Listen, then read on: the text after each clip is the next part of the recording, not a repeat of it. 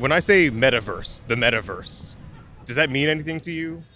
I'm thinking Facebook and how they just changed their name to Meta. So I'm thinking social media.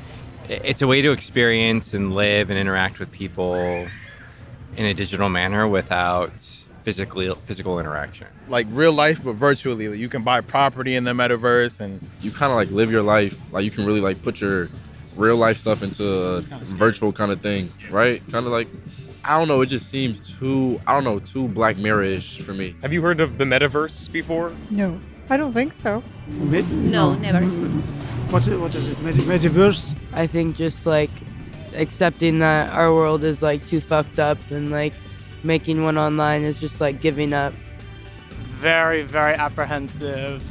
I'm sitting in a park right now and I'm very appreciative to be out in real life. I mean, I think there's a lot of opportunity to be garnered through it. I think there's risk in reducing like interpersonal communication and especially younger generation not learning how to interact with people in person. But I think from just like a experience perspective, it opens up a lot of doors. Great idea, I think.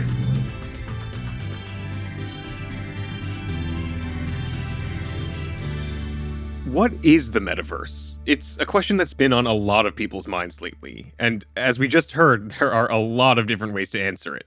My name is Alexander Lee, and I'm a reporter for Digiday, covering gaming, esports, and, you guessed it, the metaverse. My name is Sara Patterson, and I am confused. I'm also an audio producer here at Digiday. As Alex just said, he covers these things for a living. Alex is an expert. I'm constantly sending him links to these announcements for new VR experiences, and I feel like that confused anime guy meme. You know what I'm talking about? It's a guy pointing at what is clearly a butterfly, asking, "Is this a pigeon?" And I feel like I am pointing to all of these things, and I am asking, is this the metaverse? That's a really good question. You can point to a lot of things and ask, is this the metaverse? And for some of them, the answer is yes. For some of them, the answer is partially yes. And for some, the answer is definitely no, even though that's what it might be calling itself. On this podcast, we're going to go deeper into the experiences that bring up that question and try to answer it. We'll talk to the people building these spaces and the people using them. And I'm hoping that through this, you will become a little less confused about all of it as well. Let's go back to the question that we asked people in the park. Alex, as our resident metaverse expert, what is the metaverse and why is everyone talking about it? I mean, no pressure, right? It's a big question. I think the simplest way to answer that is that the metaverse is an evolution of the internet that users can access in the form of a three-dimensional world instead of a series of two-dimensional web pages like the internet that we know right now. I think we both know that the reason why the word metaverse has been on everyone's mind lately is because of Facebook. The next platform and medium will be even more immersive, an embodied internet where you're in the experience, not just looking at it. And we call this the metaverse. So that clip is from over a year ago, when Mark Zuckerberg first announced that his company, Facebook, would be changing its name to Meta, and that it would be focusing on building out this more immersive vision for the internet. To me, it makes a lot of sense that Facebook would make this move. It's been almost 10 years since Facebook spent $2 billion to acquire Oculus VR, which at the time was one of the most advanced virtual reality headset manufacturers out there. Since then, the company has renamed the headset Meta Quest, and it has continued to be, I would say, by far the most accessible and popular consumer VR headset on the market. Apple's Vision Pro, which was announced in June, is arguably more advanced, but its $3,500 price tag means fewer people are going to be using it anytime soon. For a while, it was pretty unclear how these MetaQuest headsets would fit into the rest of Facebook's businesses. But these days, if you look at the way Mark Zuckerberg was talking about the acquisition back in 2014, it's pretty clear that something like the metaverse was part of his plan all along. He said that immersive gaming will be first, but then it would become a platform for other experiences, like enjoying a courtside seat at a game, or studying in a classroom full of other people from all over the world just by putting on VR goggles. So fast forward to October 2021, Facebook is now Meta. A key point that I want to stress is that Meta is not building the metaverse, despite what a lot of people might think. What the company is doing is building one specific corner of the metaverse, an app that it's calling Horizon, which you can access on the MetaQuest headset. Here's more from Mark Zuckerberg's Meta announcement. And while this may sound like science fiction, we're starting to see a lot of these technologies coming together. In the next 5 or 10 years, a lot of this is going to be mainstream. And a lot of us will be creating and inhabiting worlds that are just as detailed and convincing as this one on a daily basis. So even though it's still a long way off, we're starting to work on some of these foundational concepts today. Horizon is the social platform that we're building for people to create and interact in the metaverse. All right, so Facebook, the company, not the website, has changed its name to Meta. Facebook, the website, not going anywhere. Meta owns the MetaQuest virtual reality headset, and on that MetaQuest VR headset, you can use an app called Horizon, which is where Meta's metaverse will live. The name change feels like a pretty clear sign to me of what direction this company wants to head in, but they aren't creating the metaverse because the very concept of the metaverse can't be tied to one thing. Mm-hmm. It's kind of like how Internet Explorer didn't create the whole entire internet. It just used that as their name because it was a way of accessing it.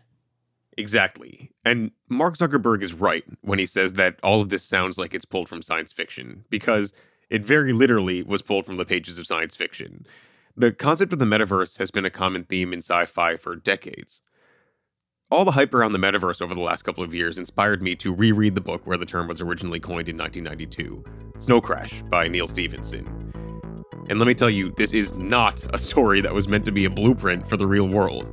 I mean, people in Snow Crash choose to spend time inside their metaverse because the real world around them is increasingly inhospitable, thanks to things like climate change and unbridled capitalism. There are people who spend their entire lives in VR headsets, who are called gargoyles in Snow Crash. And even in this world where the metaverse is a totally normal, everyday thing, gargoyles are still the butt of everyone's jokes. Don't get me wrong, Snow Crash is an incredible book, and it's just cool as hell all around. I've been a fan of it ever since I first read it in high school. And to be honest, that's a big reason why I decided to write about gaming and esports in the first place. When I first read Snow Crash, I was enthralled by this concept of a virtual world in which people could embody new identities and socialize with each other. And even back then, it became pretty clear to me that the closest thing to that then and now is video games. When I was a kid, I spent countless hours exploring 3D virtual worlds inside video games like Legend of Zelda and Minecraft. So, my interest in the metaverse and in Snow Crash was in part the motivating factor behind my pursuit of a career in this industry in the first place. But that doesn't mean big tech should be taking cues from this book to build the next version of the internet. It reminds me of Ready Player One, which is another sci-fi novel that also has characters who log on to a virtual world via a VR headset in order to escape their increasingly inhospitable real life. The metaverse of Ready Player One, though, is essentially one giant video game, and it's filled with pop culture references. So you can go to Middle Earth from Lord of the Rings. You can even go to some worlds from Dungeons and Dragons. I get the sense that the metaverse of Ready Player One is more along the lines of where we're heading now. I mean, we're already seeing the lines between gaming and real life blur. Take something like NBA 2K, for example. With sports video games especially, you've always been able to play as real people. You play as an NBA team. You can be LeBron James, you can be Steph Curry, any of the superstars. Mm-hmm. But with a recent one, they've taken it to a whole new level. There's a commercial for a real life insurance company right in the middle of it.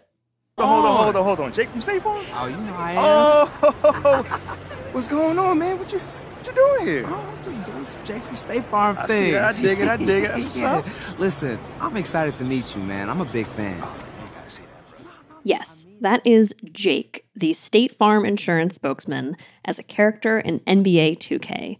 And not only is he a character that you interact with and talk to in the game's story mode, but you can also dress your character in the iconic State Farm red polo and khakis.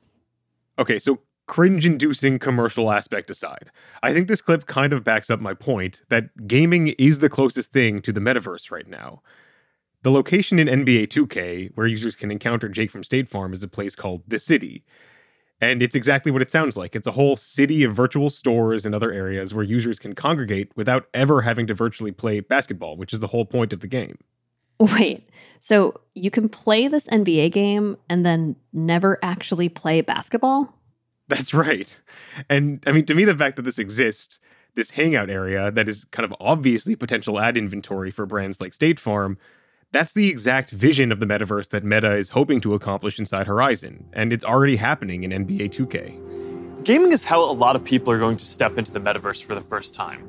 It already has some of the most fully built out digital goods, the most active creator and developer communities, and major platforms like Epic are working to build out the metaverse, starting with gaming. For our part, we're heavily investing in building a healthy VR and AR ecosystem, so the game studios can keep building and gaming creators can keep creating. Part of the reason why I'm so confused and I keep asking, is this the metaverse? Is that the metaverse? Is that I don't quite understand what's new about any of this. I mean, a game where people socialize and play online, isn't that what something like World of Warcraft has been doing for almost 20 years now? Yeah, it's just a matter of scaling them up and improving the tech. 20 years ago, games like World of Warcraft were spaces where people could virtually come together and socialize. But they had significant limitations. Things like server size, latency, internet connection. These days, this is not nearly as much of a concern. In 2005, you could have maybe a few thousand people max on a World of Warcraft server, totaling perhaps 100,000 players at any given time. Nowadays, platforms like Roblox can have up to 20 million daily active users regularly. Right. You mean because we now have high-speed internet instead of dial-up, more people can log on and they can play these games with better graphics. That's right. And they aren't just playing games, they're putting on concerts. Artists like Lil Nas X and 21 Pilots have performed full virtual concerts. To some extent, everything about these platforms just looks and feels more real now. I would say in part because of the presence of real brands and advertisements and celebrities. And nowhere is that more prominent than in Roblox. What's up, Roblox? Thank you so much for having us. We got a few songs for you today. So let's do this.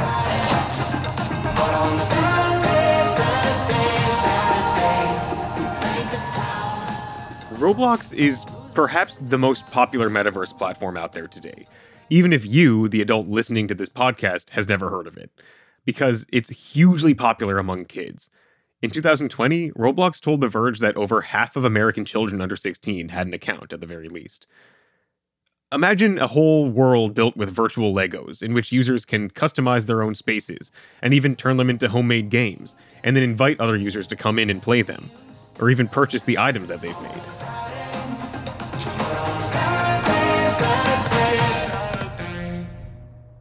That's what Roblox is. It's a sandbox world, populated almost entirely by children, in which they can build and share whatever they want. When I spoke to Craig Donato, the chief business officer at Roblox, he told me that the metaverse, or at least something like it, was actually part of Roblox co-founder Dave Baszucki's plans from the very beginning. You know, one of the things, if you go back to even the early slides that Dave put together to brief investors back in 2004, 2005, he talked about something called human co-experience, right? People coming together synchronously in immersive experiences to do things with each other. And that vision has really held us through. And, you know, when people used to say we were a gaming company, I would go, well, okay, you know, people are having fun, but it's not the typical definition of what happens in a game. These experiences typically aren't competitive. There's not a lot of rules. People just go in, they hang out, they do things together, right? So I think that we've very much been focused on putting together all the different pieces for human co-experience, which I think now is a very similar definition of what people are calling the metaverse today. I like the phrase human co-experience instead of metaverse. Metaverse, it sounds cool. It sounds very futuristic, but it doesn't tell me what it is.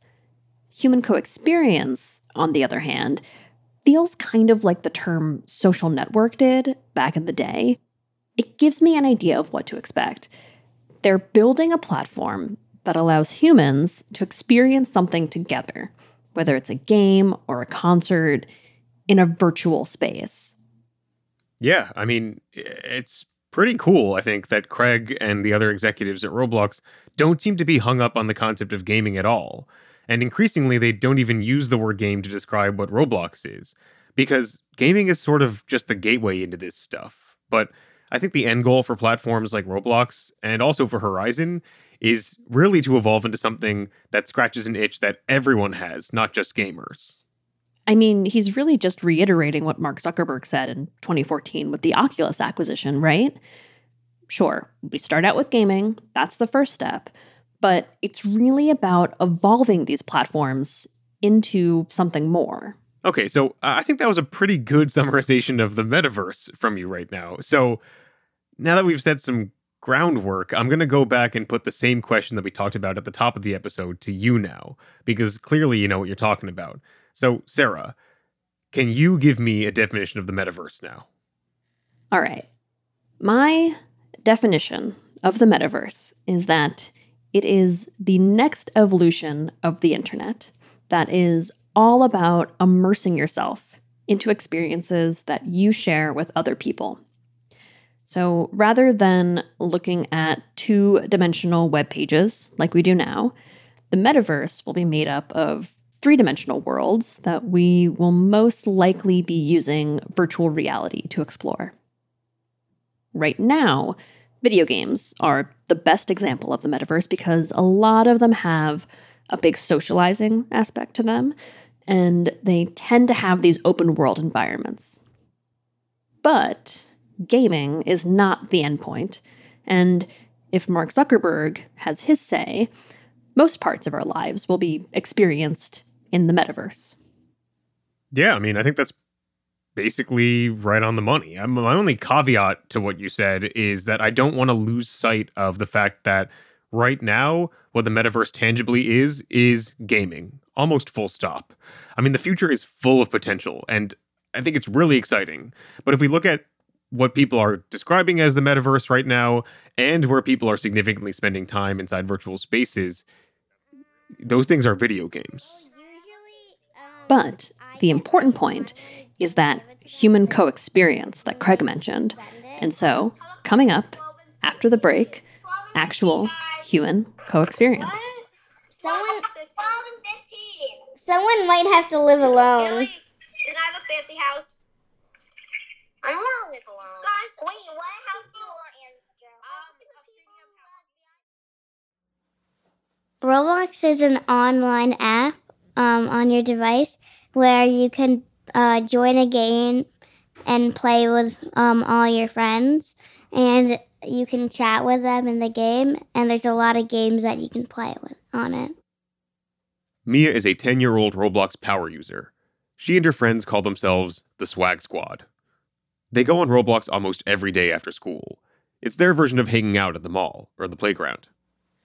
So I text my friends, and usually we go on Roblox and we choose a game together because there's only like one or two people. But if it's more than two people, then we usually play like the games that we played, like Brookhaven or Flee the Facility. Brookhaven is basically the Roblox version of playing house, but instead of having an imaginary house, players can actually spend time inside a virtual neighborhood that looks a lot like a typical American suburb. Brookhaven is like in real life, like how you go to school and everything. It's kind of that, but just in a game, and you get to do multiple more things than you do in real life. Like if you're my age, you can get a job in Brookhaven, which is much more different than in real life. Brookhaven has a hospital, a school, a police station. You can meet up with friends and get coffee at the local diner. It doesn't have any missions. There are no in-game bosses that you can fight. All in all, Roblox players have complete freedom to explore Brookhaven as much as they want. If you log on at any given time, you'll probably see dozens of avatars running around giving each other gifts and decorating their houses. Typically, Roblox avatars are very boxy, and they have these big square heads, although the company is in the process of implementing more realistic ones. And just like about everything else on the platform, avatars are totally customizable. You can make them look as close to yourself as you want. Or, if you're like Mia, On Roblox, I kind of just wear what's kind of cute that I personally wouldn't wear in real life because I want to try something else out. I don't have blonde hair in real life, but in Roblox I put on blonde hair, and I wear jeans in Roblox, but I don't really wear jeans in real life. When I was Mia's age, I played in a very similar way. I played make-believe. I'd have friends over after school, and we would make up stories with my dollhouse. Mia and her friends are doing the same thing, just in a different way. Now, it's more like they are the dolls, and that immersive human co-experience aspect of Roblox lets them move around the dollhouse, or the doll neighborhood in this case. They do not have to be in the same place, and they are not at all limited to what toys they have in their houses. If there's a baby in the game, then you can actually hold it, and there's actually a crib and baby things that are set up. But in real life, it's just not like that at all. Because of COVID, kids have had to learn how to interact with each other remotely.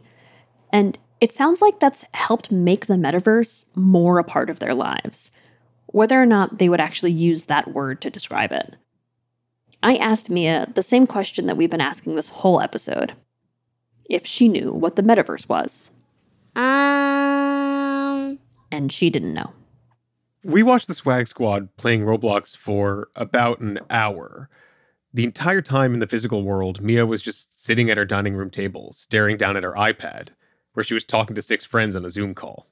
Okay, this is my room. This is my room. Move. Dilly, we're sharing a room. No, I'm sleeping in the crib. And over the course of that hour, Mia and her friends played like kids. I mean, they argued about who got which bed inside the virtual house. They teased each other. They threw virtual money at each other. According to Mia's mom, this had kind of become the soundtrack to her life during the COVID pandemic. This is Reed's room. No, that's Reed's room. She was already sleeping. At 10 years old, Mia is right inside the exact demographic that Roblox dominates. And what she told us about her time inside the platform lined up pretty well with what I heard from Craig, the Roblox CBO. I remember when my kids were growing up, and they're in college now, but if I handed them a magazine, they'd grab the magazine and they'd try to scroll because they grew up with iPads. They didn't even understand how it worked. And kids these days, right, they've grown up with interactive gaming in the virtual world, and they're very comfortable socializing, right? So, I think when I think of this, us old people, we think there's the digital world and the physical world, and they're distinct and separate. And actually, the digital world is less than the physical world, right? And this new generation, they have one foot in both worlds, right? They view reality differently. And I think it really helped that Roblox, what I think of these as almost like metaverse natives, that those were our people, right? Those are the people that came on, that we are growing up with, right? So I think those roots have really benefited Roblox and really understanding this generation. I am 31 years old. I'm a couple of years older than Alex and a lot older than Mia. I am not what Craig would call metaverse native. I had never seen Roblox before. I don't think I'd even heard of it until Alex told me about it. I think this generational aspect of both Roblox and the metaverse in general is something we really can't gloss over when we talk about it. It's pretty clear that these days, the younger you get, the more natural these sort of metaverse experiences feel to you.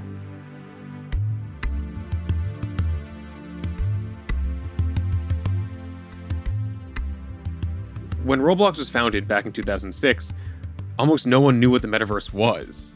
At the time, it just advertised itself as a video game for children. Roblox didn't care whether adults had any idea what it was. It was just a place for kids to congregate virtually. Now, things have totally changed. The metaverse is the buzzword of the year, and Roblox has experienced a massive influx in business, both from regular users in older demographics, and from brands that are looking to reach those users inside the platform. Years ago, we were experimenting with it, and we were doing activations for the entertainment industry. So, the new Aquaman movie or the new Ready Player One movie. And rather than simply wanting to put banners on our site, what they really wanted to do is create an immersive experience that people could come in and experience the movie. They could swim around in Atlantis or, ride around Ready Player One. And it had huge engagement and people wanted to download items. And we thought, this is really fascinating that these brands, what they really want to do is find out a way to engage their community and create immersive experiences. And we thought, wow, that's fascinating. There is an opportunity to develop what we internally call branded worlds, right? Worlds where the IP and everything are all really driven by the band to create this kind of experiential connection with their community. I think this is fascinating. To me, it comes down to the fact that involving brands actually improves the realism of the games. Having real toys and real products, real brands inside the virtual world, in some ways brings it closer to the physical world. It sounds like Roblox is this immersive, open world playground that gives designers the space to make pretty much whatever they want with unlimited creativity and allows kids to play all of these brand new games that are made just for them and their friends. So what I'm curious about are these branded experiences that you and Craig are talking about, where you can go into Atlantis as part of an Aquaman promotion. Why would I want to immerse myself in what I know is just a really impressive ad when I can play any other game on that platform? Great question, Sarah. And look, I don't think anyone logs into any video game and imagines themselves playing inside a giant commercial. So there are other ways that brands have sort of been able to weasel their way in without beating people over the head. One way is to plug themselves into games that are already popular on platforms like Roblox. So just as one example, there's a very prominent cops and robbers game inside Roblox called Jailbreak, with millions of users logging in every month. But it's not inherently a brand experience, it's just a game. Last year, the developers of Jailbreak actually partnered with NASCAR so that the cars that players can drive inside the game became NASCAR vehicles. There's that floating NASCAR logo above it just twirling around, and you can also see there's the flags, the racing flags over there as well. I don't think something like that really negatively impacts the experience for any of the players. They're still playing the exact same game. But now, every time they play, they get that little spark in their brains that reminds them that, oh, NASCAR exists. So that's just one very straightforward example of a brand integrating itself into one of these virtual experiences.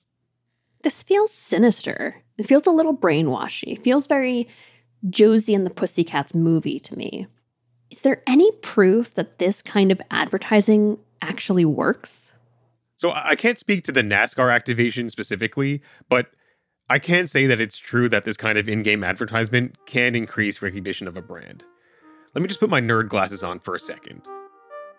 So earlier this year, the Chinese telecom company Huawei did a study where it ran a series of in-game ads inside racing games that took the form of things like billboards and banners, the sort of real-life advertisements you'd see when driving around. They found that people who played the game were actually 7.6 times more likely to remember the Huawei brand than people who just saw standard web page ads. The second way that brands are able to convince people to spend time inside their Roblox experiences is by adding tangible utility to them. A lot of Roblox games will allow users to gain access to exclusive or limited time items that they can then carry from those experiences into others.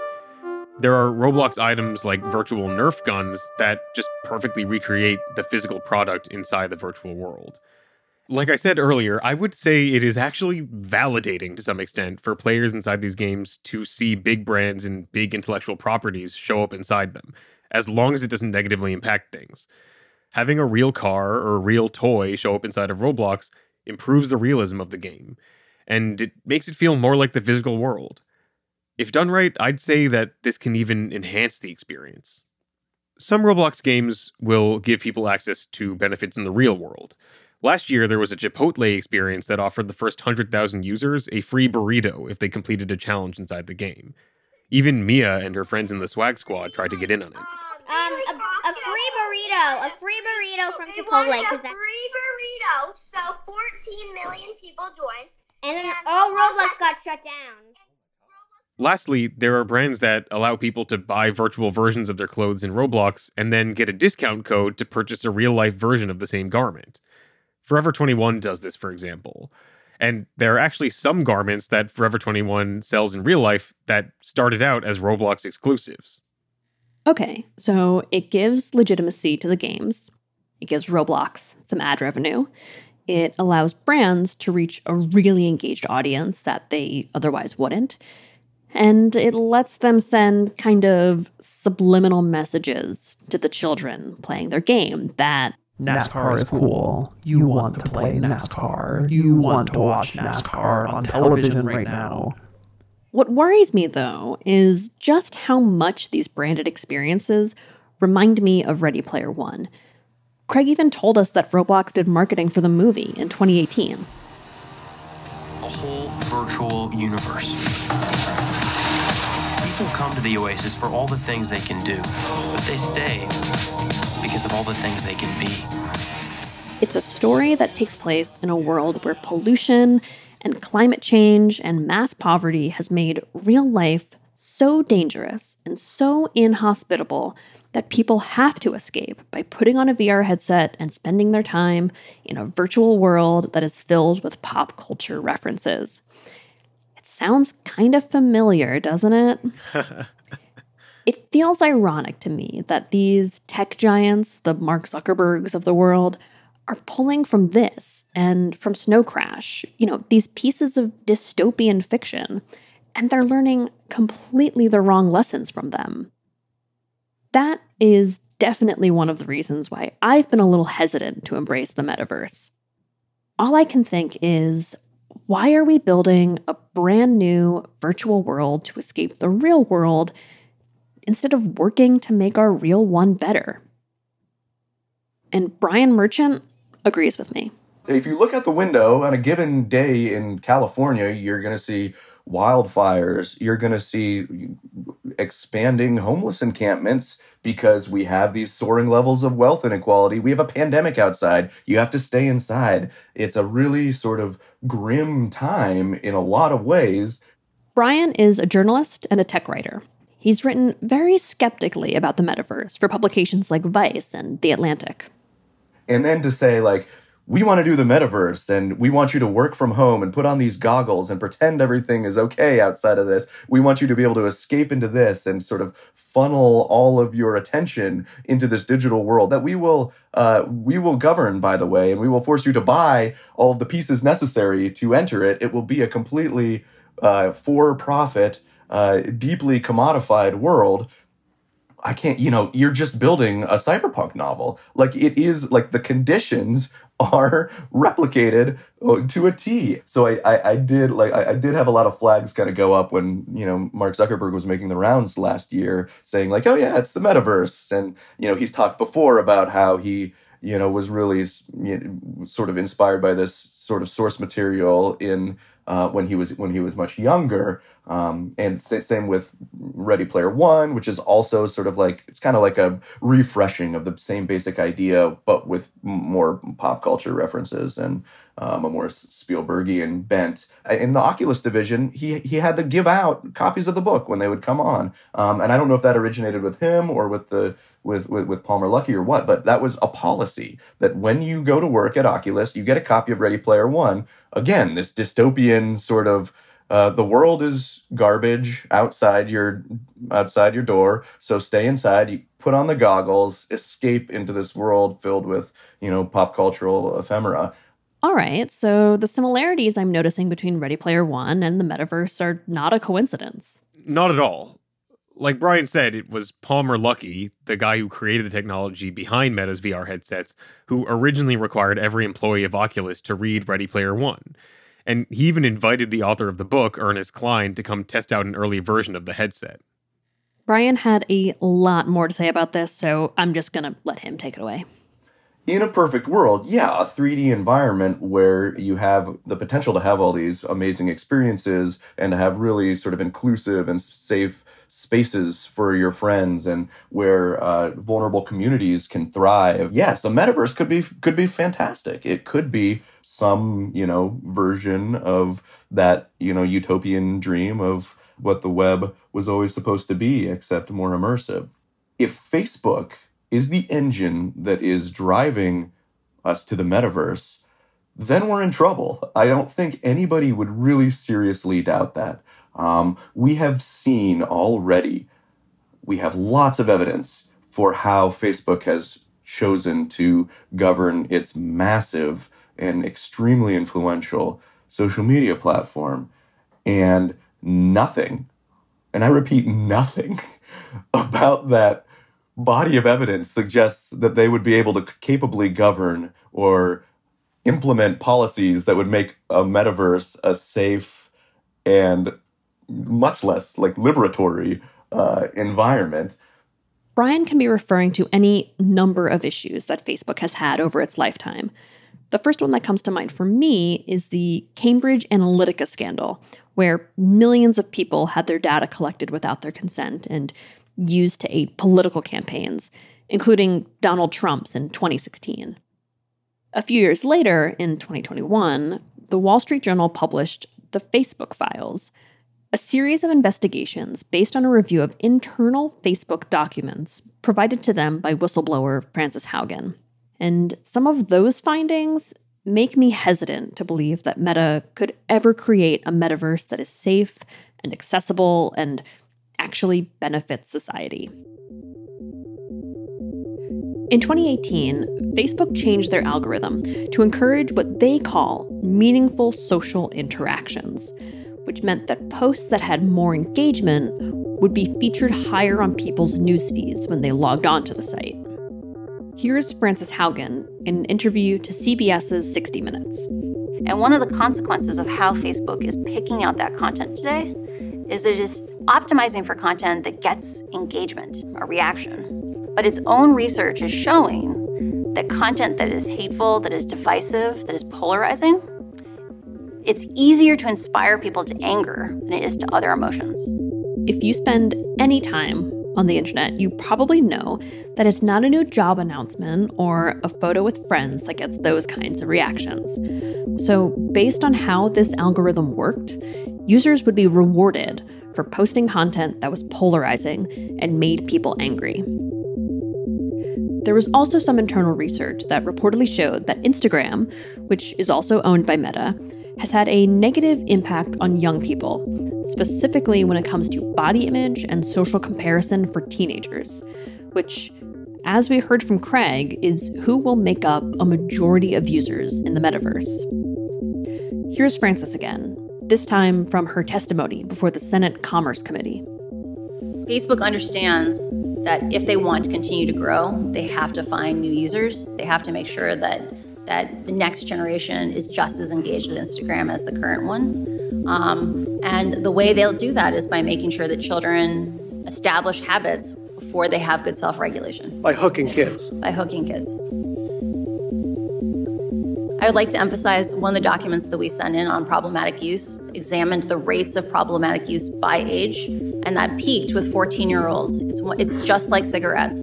Teenagers don't have good self-regulation. They say explicitly, I feel bad when I use Instagram, and yet I can't stop. We need to protect the kids. 14 years old. That's Mia and her friends in just a few years. So yeah, I'm with Brian there. If Facebook is the one leading the charge into the metaverse, I'm a little worried. I mean, far be it for me to be the defender of Facebook. And honestly, I think those are all totally fair reservations to have. It's become pretty clear also over the past year that you and Brian are far from the only people who share these concerns. We know through the process of researching this podcast that Facebook is not the only company building the metaverse, but most people don't seem to realize that. And at this point, it feels like Facebook's involvement has almost irreversibly damaged the average person's view of what the metaverse is or could be. You mean because they changed their name to Meta, and so many people are assuming that they're creating the whole concept, the fact that Horizon has been, let's say, less than successful could possibly turn people off of the entire idea of the metaverse completely. Yeah, I mean, anecdotally, I work from home, and I am constantly sitting in my living room interviewing people. I'm saying the word metaverse, metaverse, metaverse, day in, day out. A few months ago, my roommate, who is a close friend of mine, came out of her room and said, geez, you're just really writing about the worst people in the world, aren't you? And I was like, what? What are you talking about? I'm just writing about people playing Roblox and cool stuff like that. But she assumed that every time I said metaverse, it was a direct reference to the product being made by Meta/Facebook, because she just didn't know any better. To go back to your earlier point about Internet Explorer, I mean, imagine that Microsoft changed their entire name to Internet in 1995 and then made a dystopian product that most people didn't like. You'd be pretty hesitant to use anything that called itself the Internet in the future. This seems to be backed up by the numbers.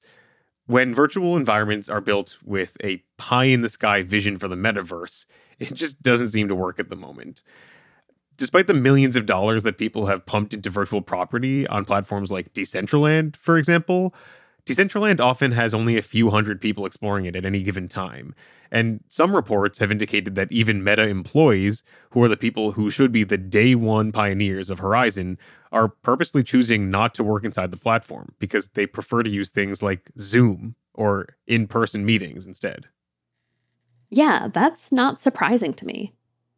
I've noticed personally over the last couple of years that I've been spending less time online, and specifically less time socializing online.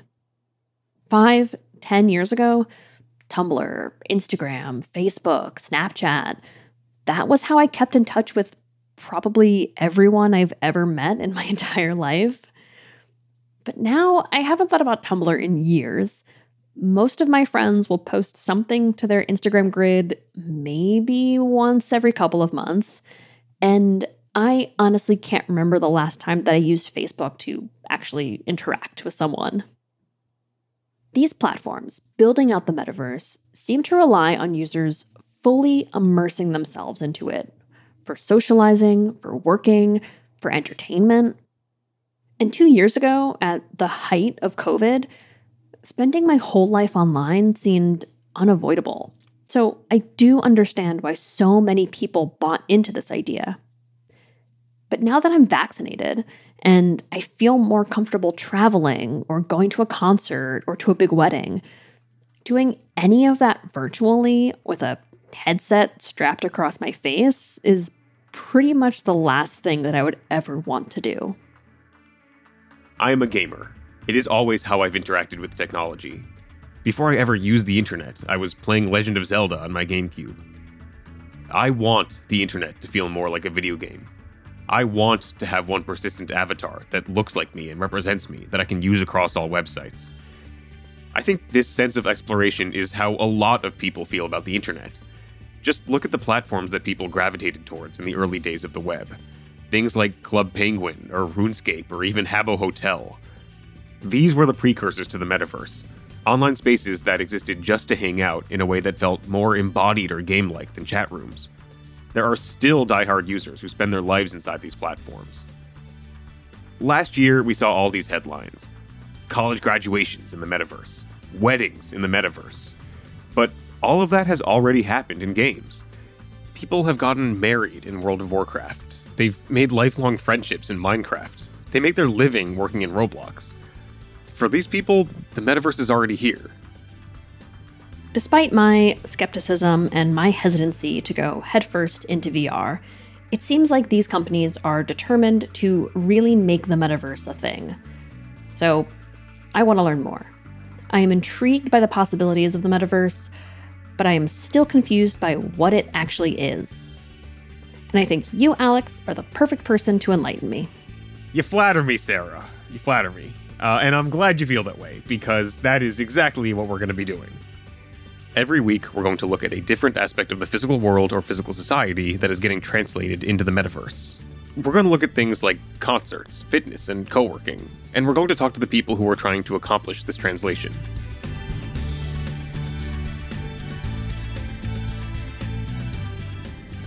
Is This The Metaverse is a podcast by Digiday Media.